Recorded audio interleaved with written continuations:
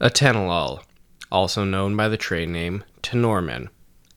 Indications for atenolol include treatment of hypertension and angina and the prevention of myocardial infarction. Atenolol works by blocking beta-adrenergic stimulation at beta-1 receptors with little to no effect at beta-2 receptors, except for at very high doses. The therapeutic classification of atenolol is an anti-anginal or antihypertensive agent, and the pharmacologic class is a beta blocker.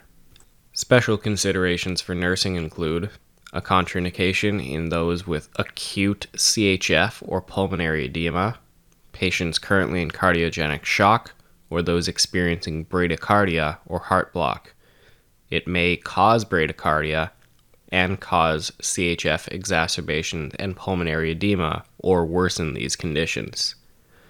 Hemodynamic parameters such as heart rate and blood pressure should be closely monitored while on atenolol, and patients should be instructed on how to take their own blood pressure, whether at home or in a pharmacy.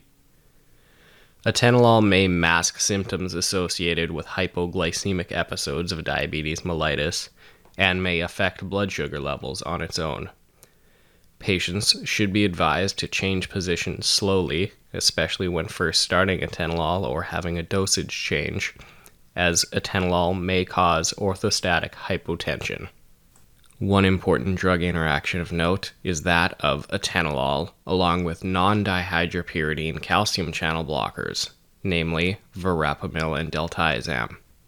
This combination can cause bradycardia or heart block, and therefore, if atenolol is needed to be used in combination with a calcium channel blocker, such as for the treatment of hypertension, a dihydropyridine calcium channel blocker such as amlodipine should be chosen instead.